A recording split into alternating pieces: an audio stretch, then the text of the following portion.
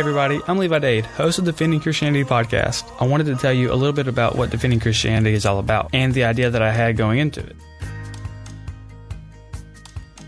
So I started my freshman year of college last fall semester, and leading into it, I didn't know anything about the claims of Christianity. In some of my Christian studies classes, we looked at what some of those arguments are, and what I found was I didn't know anything. I didn't know any reasons for why I believe what I believe.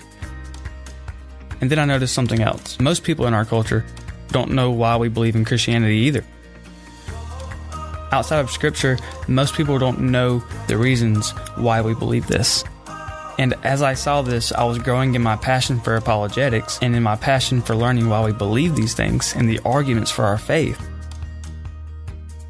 And so putting the two together, I realized that with my passion for apologetics and what I've noticed about the culture, what I need to do is figure out a way that I can provide people like me, just any ordinary Christian, ways that we can be assured of our faith, have the evidence for our faith that we need, and then have the information that we need so that when we are approached by a skeptic, we can then respond and give them reasons instead of just saying it's in the Bible, so that at least they'll be able to respect us.